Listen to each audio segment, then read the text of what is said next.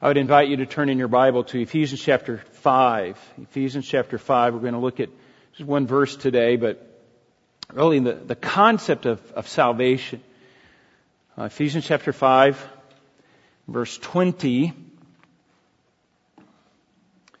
Paul says to the Ephesians church, always giving thanks for all things in the name of our Lord Jesus Christ to God, even the Father. Let's go to the Lord in prayer. Father, I thank you for the reading of your word. Thank you for the service that we've had so far. It's already lifted our hearts up toward you. And Lord, we're in the midst of just worshiping you. We thank you so much. You have been so kind to us. And our hearts are overwhelmed, overflowing today, just with Sunday school and with our gathering and with our service already today. May you be honored and glorified. And we thank you for allowing us to participate in this time. We pray in Jesus' name. Amen. Today I wanted to take a little bit of a break from our series that we've been doing, tests of a true believer, testing what it is like to be a true believer. And those things that we look for. We've seen the past few weeks these evidences in our life that God is at work. We look for a love for God, a love for His people, His Word, His family. We look for the ministry of the Holy Spirit in our life. We look for answered prayers. We look for a love for Christ that longs to see Him return. We look for spiritual discernment, a desire for holiness. We look for a decreasing pattern of sin in our life and an increasing desire for, or increasing holiness in our life. We even look for a decreasing worldliness or a detachment from worldliness. And then even a growing detachment of the world from us. The world rejects us. There's an increase of that. All of those are evidences of the Holy Spirit at work in our life. Now we have one more, and we'll look at that next week, but evidence is that the Holy Spirit is worked in our life. And we want to stop at this appropriate time in the year, stop and just give thanks to the Lord for His work, right? I mean, it's His work. He's done these things in our life, and we are to be eternally grateful to Him for things that we can't see, but we know are there. We've experienced in our own life, and we know we urgently are dependent upon these things. God's work in our life. So as we enter into this kind of broader holiday season, more specifically a day that we give thanks to the Lord, so often what we do, we're kind of like kids. I mean, it just kind of sneaks up on us. All of a sudden, Thanksgiving Day is here, and we start looking around. What are we thankful for? Well, I'm thankful for the roof over our head, the shoes on our feet, the food that we eat, just those things that we see. And so often in doing that, we neglect the things that we cannot see that are vastly more important. And that's kind of gives a shallowness, I think, to our Thanksgiving. There's a lot of things that we don't see that we're so dependent upon. We don't see oxygen, do we? It's in the air. Maybe under a microscope, maybe we could see it that way, but we don't see it, but we are so dependent upon that. To be thankful for oxygen. You don't see gravity. We should be thankful for gravity. There were some kids in my office the other day. They had one of these balloons with helium in it, and the balloon kept floating up, and it would hit the ceiling, and they would grab onto it and pull it back down. And I say, well, what if we floated up like that? Aren't we glad that we don't float up like that? And they said, oh yeah, well, that's silly anyway, because we're too heavy. We could never float up like that. I said, well, what if you had enough balloons? If you had a whole lot of balloons, then you might float up. And so we were just thankful. I said, well, what causes that balloon to float up like that? And one of the young ladies said, electricity. I thought, wow, she's thinking. There's things that we cannot see, but we're so desperately dependent upon that we could be thankful for those things. We don't even think about walking outside and having to hang on to something because we're going to float up and float away. There's order to our universe. God has built order into our universe, which is a wonderful thing. Laws of logic, laws of physics that we really, again, don't think about, but we're dependent upon. And we need to be thankful for those things. Paul says here to be thankful for all things. Always being thankful for all things. We don't see love within a family. We can see the effects of that. Out of love, we do things for each other. We're to be thankful for those things. We know that God loves us, and we're to be thankful for those things. And the danger is because we can't see things, then we forget about them, and we're just not that thankful for them. When the reality is that the more important things of life are really the things that we cannot see. And in this passage, Paul says, he reminds us to be thankful for all things. And in the context, I want to read the broader context just so you can understand that Paul is talking about, this is an outworking of the Holy Spirit in our life. In verse 15 is where he starts this little paragraph, this new section. Therefore, be careful how you walk. This is the way we live. Not as unwise, but as wise, making the most of your time because of the days are evil. So then we are to not be foolish, but understand what the will of the Lord is, and not be drunk with wine, for this is dissipation, but be filled with the Spirit. Be Spirit controlled under the influence of the Holy Spirit. And the result of that is speaking to one another in psalms and hymns and spiritual songs and singing and making melody to your heart, to the Lord. It's just a natural thing when you're walking in the Spirit to have that joy that is there, singing to the Lord. It's just as we go throughout our day. And in verse 20 he says, always giving thanks for all things in the name of our Lord Jesus Christ. It's just a natural outworking of somebody that's in the Holy Spirit or controlled or influenced by the Holy Spirit is to be thankful. To be thankful. It's a natural result of being controlled by the Spirit. And Paul says, always, in all things. Even the things that we cannot see, the unseen world, the whole realm out there that we really don't see. It's a spiritual realm. Now, earlier, Paul talked about this realm in chapter 1 and verse 3. I want you to see this. Chapter 1 and verse 3, he says, Blessed be the God and Father of our Lord Jesus Christ, who has blessed us with every spiritual blessing. Every spiritual blessing in heavenly places. That's the unseen realm. We can't see heaven. We can know, okay, that's where God is. That's in the spiritual realm. You can't see it. But he says that's where all of our spiritual blessings are. In the heavenly places in Christ Jesus. And that's a key. That's the key. Because all spiritual blessings, our whole spiritual life comes down to one thing. And we need to understand this. It comes down to one thing, and that is our union with Christ. Because we are one with Christ, we have all spiritual blessings. That is a very important point.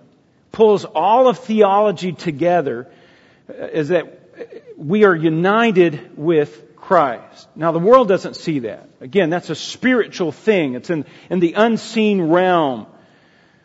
If we just keep our thanksgiving to the material world, just the things that the world sees, our thanksgiving is going to be shallow. It just is. It is. We just keep adding things on. We can be thankful for this and all the things that we see. And we'll never really understand it. We'll never really put the right emphasis on the right things until we understand spiritual blessings and what God has done for us in the unseen realm, in the unseen world. And when a person turns away from their sinfulness, when a person turns in repentance and faith toward Jesus Christ, At that moment, the Holy Spirit works in their life. They are baptized into Christ. They are united with Christ. And they receive every spiritual blessing. Every spiritual blessing. And at that moment, they're united with Christ. And it's as though they're connected to, branches connected to the trunk of the tree. And nutrients then begin to flow up from that, those roots and through that tree into those branches, and they begin to grow. It's like arms and legs are connected to the trunk of our body, and there's growth that can happen there. That's exactly what happens when we're united with Christ. There's nutrients that then flow through our body, and we're placed into the body of Christ, into the church, and Christ is the head. We're connected to Christ. That unites us also with the Father. Through the work of the Holy Spirit, the Father then adopts us into the family. We're united into the family of God. And the evidence of that is the Holy Spirit working in us. There's spiritual growth, spiritual life. And the result of that, or the way we stay in Christ, the connection there that is made there is through faith. And it's through our abiding in Christ, the Word of God says. It's His Word abiding in us feeding on Him and obedience to Him.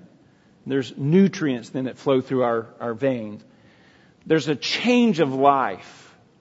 There's a new life that's made. It's a life of faith in a world that we don't understand, a world that we can't comprehend necessarily, but we have faith that it's there, even though we don't see it.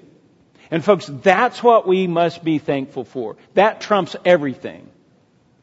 And I want us to see that. The material things, really, those are the things that we should just take for granted. It's the spiritual things that we need to be most thankful for. It just is. That's the right emphasis in the right place. Now, what has God done for us then? What has God done for us? What should we be thankful for? Another way to put it is, what is salvation? What is salvation? I want to put salvation kind of under a microscope. We want to look at just three elements of salvation. We want to see it, kind of dissect it so we can understand. And I think this will prepare our hearts for genuine thanksgiving, for a depth to our thanksgiving and holiday season. Let me give you three things, three elements of the believer's life that will that we dare not forget just because we cannot see it. And there's three key words. The first is forgiveness. Second is righteousness. Third is regeneration. And we want to look at these things a little bit in depth. We just want to see what Scripture says about these things, what God's Word says about these things, so that our thanksgiving will have the depth that it needs to be. Number one is forgiveness. Forgiveness. Okay?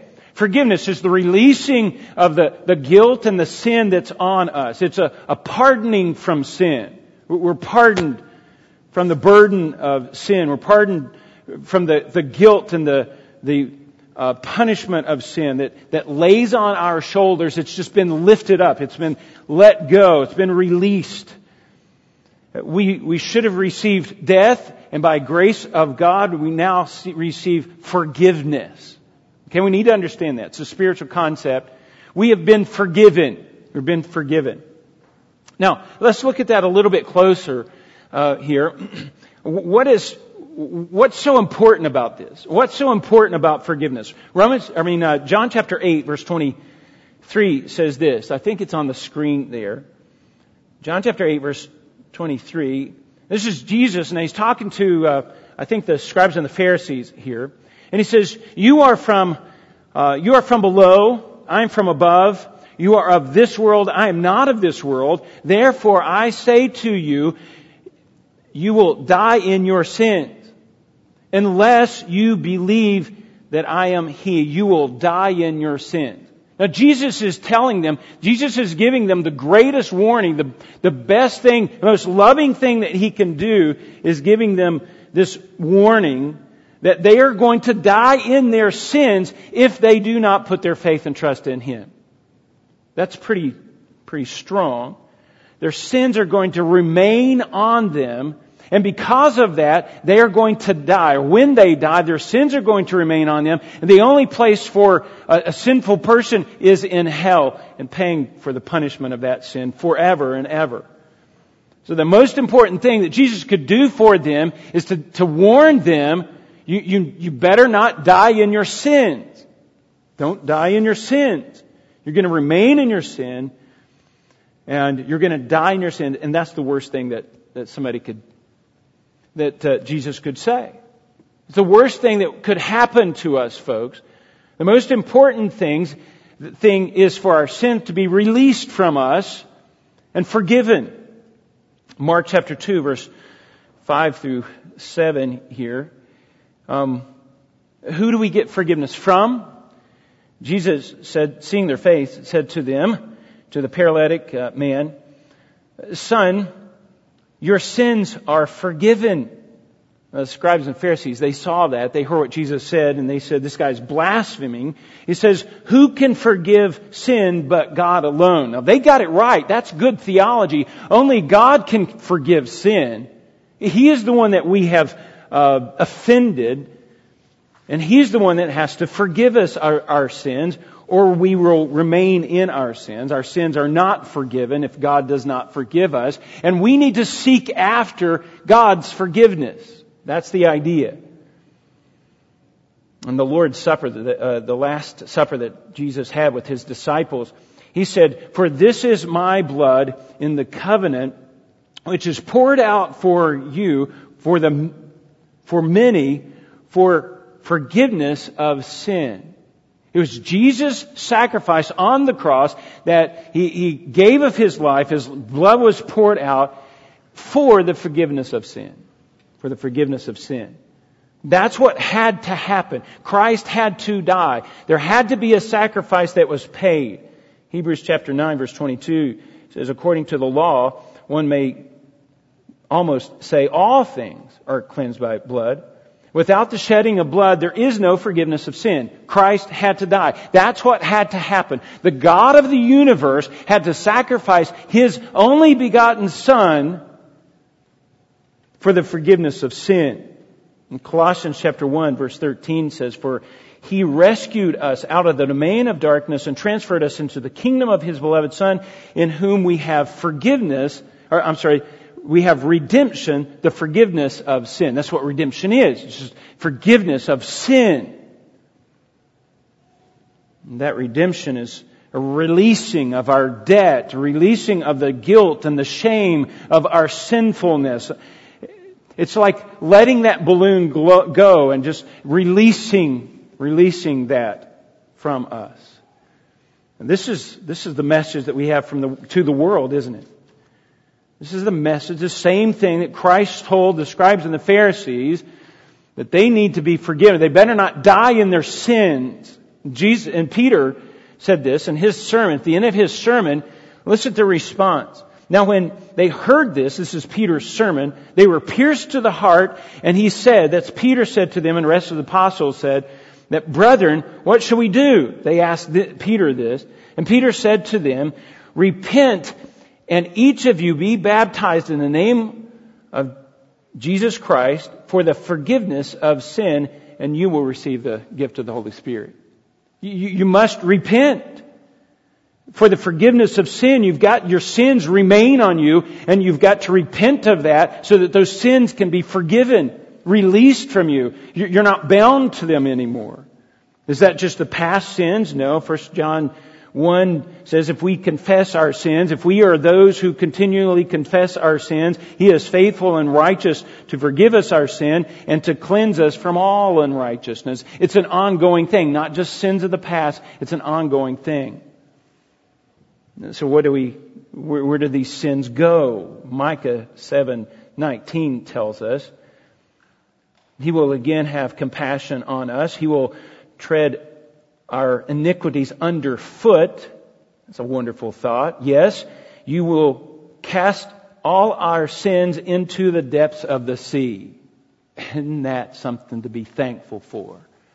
Releasing of our sinfulness. No more on our backs. As far as the east is from the west, our sins have been taken. That's cause for praising the Lord. That's cause for thanksgiving. We can rejoice with Paul saying, therefore there is now no condemnation for those who are in Christ Jesus. That gives rise to rejoicing, folks. No condemnation. The greatest thing that can happen to anyone here on this earth is not physical success, is not material success, it's not even in this physical realm, it's in an unseen realm, and that's the forgiveness of sin. It's the sheer grace of God, and He pardons us. He forgives us. David in Psalm 32 reminds us of that. That over releasing of our sin. It's like when I get home, I'm going to take this tie off. It's around my neck. I'm going to take this tie off and release my neck from the pressure of that tie. I'm going to take my shoes off and let my feet be comfortable. We take off that sin is removed from us, and we can feel that. Release that guilt. When you go on a long hike, maybe you take a backpack. I did a hike for 3 days up this mountain. One time, Mount Whitney. And man, it weighs on you. I think it's 50 pounds on my back. It weighs on you. You kind of get used to it. But then, man, when you take that off, it just is a burden lifted. That's what God does for us in removing our sin, lifting that burden from us and lifting that sin from us. I just want to be clear a little bit because there could be some confusion on this. We cannot get this confused, this forgiveness mixed up with today's vernacular. At least what we saw in the 70s and 80s, there was this kind of movement that came out of values clarification. They're going to clarify our values for us. This is when I was in school or in college. There were values clarification, and really it's just the opposite of forgiveness of sin. There's no hierarchy in this. It's kind of an amoral, man-made construct, and it's just teaching people to get along. It's not forgiveness of sin and offending a person, that kind of thing. No, it's just that everything is equal. You just have to live at peace with one another. It's not that God is living at peace with us, folks. That's not it at all. He has forgiven us. He has forgiven us. It's not a compromise on God's part. No, He has released us from that guilt, from that sinfulness. So it's not this man-made construct, folks. We stood before God in the courts of heaven, in the heavenly courts. We stood before Him condemned, guilty. And then all of a sudden He says, forgiven. Because the blood of Jesus Christ has paid for it, you're forgiven. And released to go. Now, the worst thing that could ever happen to a person is that they die in their sins. So the greatest thing that could ever happen to a person is for them to be released from that sin, for them to be pardoned from that sin. And folks, that's something to be thankful for. When you go into this Thanksgiving season, this time of Thanksgiving, on Thanksgiving Day, be thankful that your sins are forgiven. Number 2. Forgiveness is one thing. Number 2 is righteousness.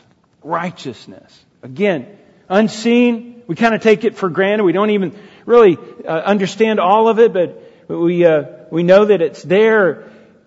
It's righteousness. Now this is a God-given righteousness.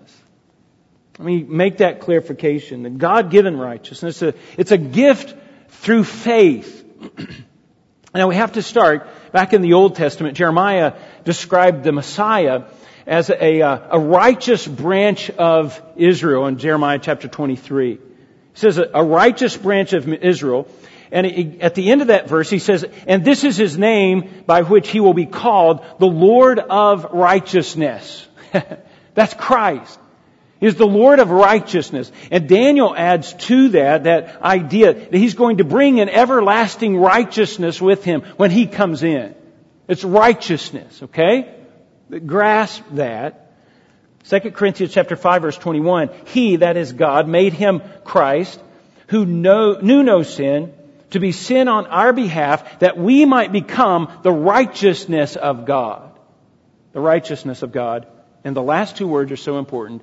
In Him. That's in Christ. Our union with Christ brings together us and righteousness. Two completely different things. Ungodly people together with a godly, righteous person, that cleanses us. That makes us righteous. And that's what is so important back in the book of Revelation, Revelation chapter 21, verse 27. No unclean thing will ever enter into the new heaven and new earth. We have to be completely changed. Now forgiveness is one thing. Forgiveness from sin, that'll keep us out of hell. That's good. We don't go to hell.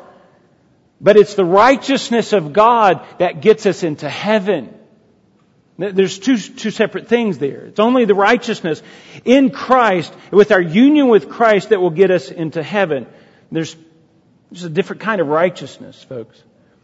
It's not a works-based righteousness that we kind of think of today. Philippians chapter 3 verse 9. Philippians 3 verse 9. And may be found, this is Paul talking, may be found in Him, that's in Christ, not having a righteousness of my own, derived from the law, but that which is through faith in Christ. The righteousness that comes from God on the basis of faith. Paul's saying we don't want to have the kind of righteousness that we have earned or that we have worked for, because we'll never get it. We'll never get it.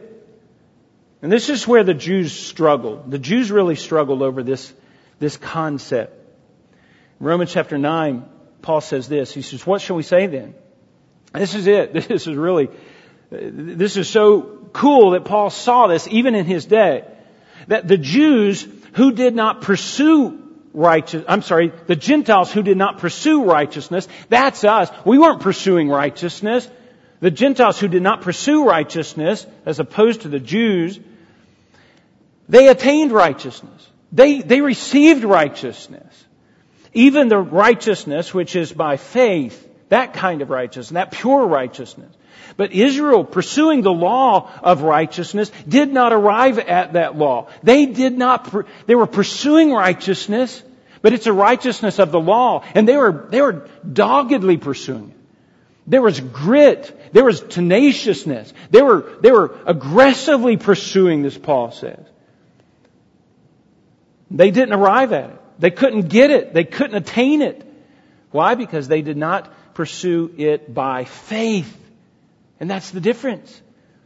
But as though they were by works, they stumbled over the stumbling stone. They were pursuing their righteousness so fast, so tenaciously, that they missed the very Messiah, the one that they were to put their faith and trust in. And it's a different kind of righteousness. Not the same. Not the same. The righteousness that they were pursuing was a self-righteousness. An earned righteousness. A boasting that can come from that. Something I deserve. It's a man-centered, works-based kind of righteousness. But the righteousness that we need has a different motive. It's a different kind of righteousness. It's not a man-centered righteousness, but it's a God-centered righteousness. Israel missed it because they missed the Messiah because they were pursuing the wrong kind of righteousness, the righteousness of themselves. Romans chapter 4, we see not to the one who works. His wages is not credited as favor, but as due. Now listen, if we want a man's work-based righteousness, we work for it, then we'll receive the wages of that. God will give us those wages. But it falls far short of what's expected. It's not going to get us anywhere. It's not going to get us into heaven. He says, but to the one who does not work, but believes in Him, who justifies the ungodly. That's the key. God Himself justified the ungodly.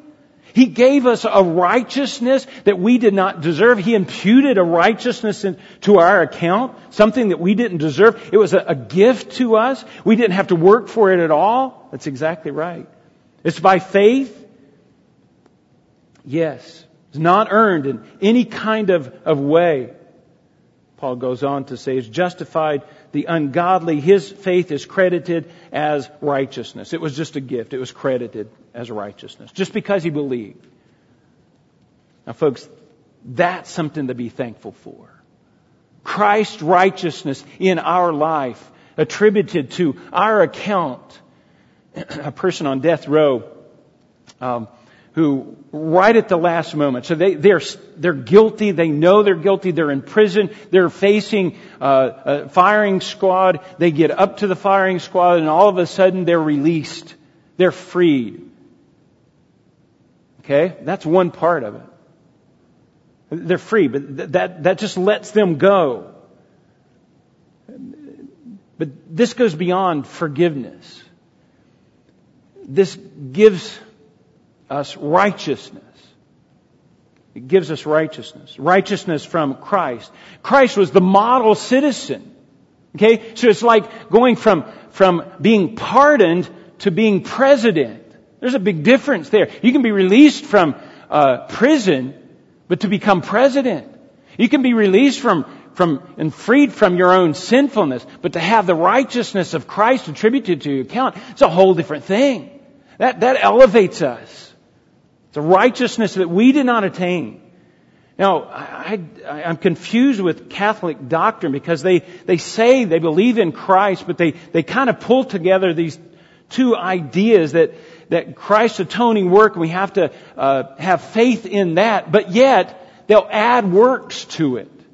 You have to do something. You have to do this or that. You have to have your righteous life along with Christ's righteousness. And they kind of merge justification and sanctification. They kind of pull those two together. But it's a man-centered righteousness. It's the wrong kind of righteousness. It's not going to work. Justification is completely a work of Christ. They say they believe, but they add works to that belief and add purgatory toward that. You can work for somebody else. That's just not scriptural at all. In fact, it confuses everything because it's a gift. Our righteousness cannot work for anything. There's no credit for it. We would lose our salvation if it depended upon our righteousness. Salvation is entirely a gift. It's a God-centered righteousness that was imputed to our account. This is not just freedom from sin or forgiveness of sin. This is Christ's righteous life attributed to our account. And folks, that's something to be thankful for. Forgiveness and righteousness. Both. That's amazing. We have something to be thankful for. Let me give you one more. And that is regeneration. Regeneration. It just means new life. Being born again, as Christ called it, it's a new creation. Now, to understand this, we have to understand where we were in the past. And we have to understand this too, that in Scripture, our heart and our mind, they make up the person. And the heart and the mind, that person is just attached to this flesh, this body. So we have a spirit, it's called the mind and the heart. We're in this fleshly body, this physical realm through that. And it's the mind that needs to be changed. Now, of course, the flesh is too, but it's the mind that needs to be changed. So we have Romans chapter 8. Romans chapter 8 verse 7. Because the mind set on the flesh is hostile toward God. The mind, that person set on the flesh, the desires of the flesh, living by the flesh, being driven by the flesh, it's in opposition to God. It's hostile to God. For it does not subject itself to the law of God, for it is not even able to do so, and those who are of the flesh or in the flesh cannot please God. It's impossible. They cannot please God. They are attached to this earthly body. They're attached to their own flesh. They're just driven by their flesh, and so they can't please God. There needs to be a rebirth. Not a physical rebirth, but a rebirth of that mind, that heart, the internal person. That's what man needs. It's a great need. So Paul goes on to say in verse 10, just in the same passage, if Christ is in you though the body is dead because of sin, yet the Spirit is alive because of righteousness. If Christ is in you, that's our union with Christ. Union with Christ, then we are alive. Alive. That body needed to be, or that mind and heart, that spirit needed to be regenerated, renewed, being a new person there. And that's exactly what happens. First, in 2 Corinthians chapter 5, verse 17, therefore, if anyone is in Christ, he is a new creature. Old things have passed away. Behold, new things have come. We are all new from the inside out. We're not the same people. Drastic change from the inside. John chapter 3, Christ reminded us that that which is born of the Spirit is spiritual, or that which is born of the flesh is fleshly. That which is born of the Spirit is spiritual. The Spirit, that's what He produces in our life. It's not just the Holy Spirit working in our life. He does. Titus chapter 3 verse 5 says, He saved us not on the basis of deeds which we have done in righteousness. That's not by our works, it's by our righteousness, but according to His mercy, by the washing of regeneration and renewing by the Holy Spirit. So the Holy Spirit works in our life that produces this new life, this regeneration within us. And of course, we know that in John chapter 1, verse 13, it's God is at work in our life as well. Who were born, that's us, the believer, who were born not of the flesh, nor of the will of the flesh, nor of the will of man, but of God. It is God's will who causes us to be born of God. He did it. 1 Peter chapter 1, verse 3. Blessed be the God and Father of our Lord Jesus Christ, who according to His great mercy caused us to be born again to a living hope through the resurrection of Jesus Christ. God did it. The Holy Spirit did it. We see in 1 John chapter 2, verse 29, we also see Christ did it. If we know that He, that's Christ, is righteous, we know that everyone who practices righteousness is born of Him. All three persons of the Trinity were involved in producing new life in us. They caused us to be born again. To be born again. And because of that, we see new life. There's evidence. We become like Christ. We become like God. We have discernment of spiritual things. We have a hatred for sin, a victory over the world, delight in God's Word. Let me give you a quick theology lesson. There's basically two realms of theology today. And they're competing against each other. One is Calvinism. Now don't get hung up on the term. And then you have Arminianism. And you can break the two down. Jacob Arminius came along, and the teaching of the church was always Calvinism. It wasn't called Calvinism back then. Just Calvin was able to articulate it pretty well. But Arminius came along and he said, no. He says, man is not really dead spiritually. Man is just sick, a little sick. And he can pursue God at will. He can pursue God if he wants to. And he just needs to want to a little bit more. But essentially, man initiates the salvation. Man chooses. Man reaches out to God. But that's not the Scripture. That's not the theology that we see in Scripture. In fact, what we see in Scripture is man is completely dead spiritually. So it has to be God who generates that dead person back to life. That's regeneration.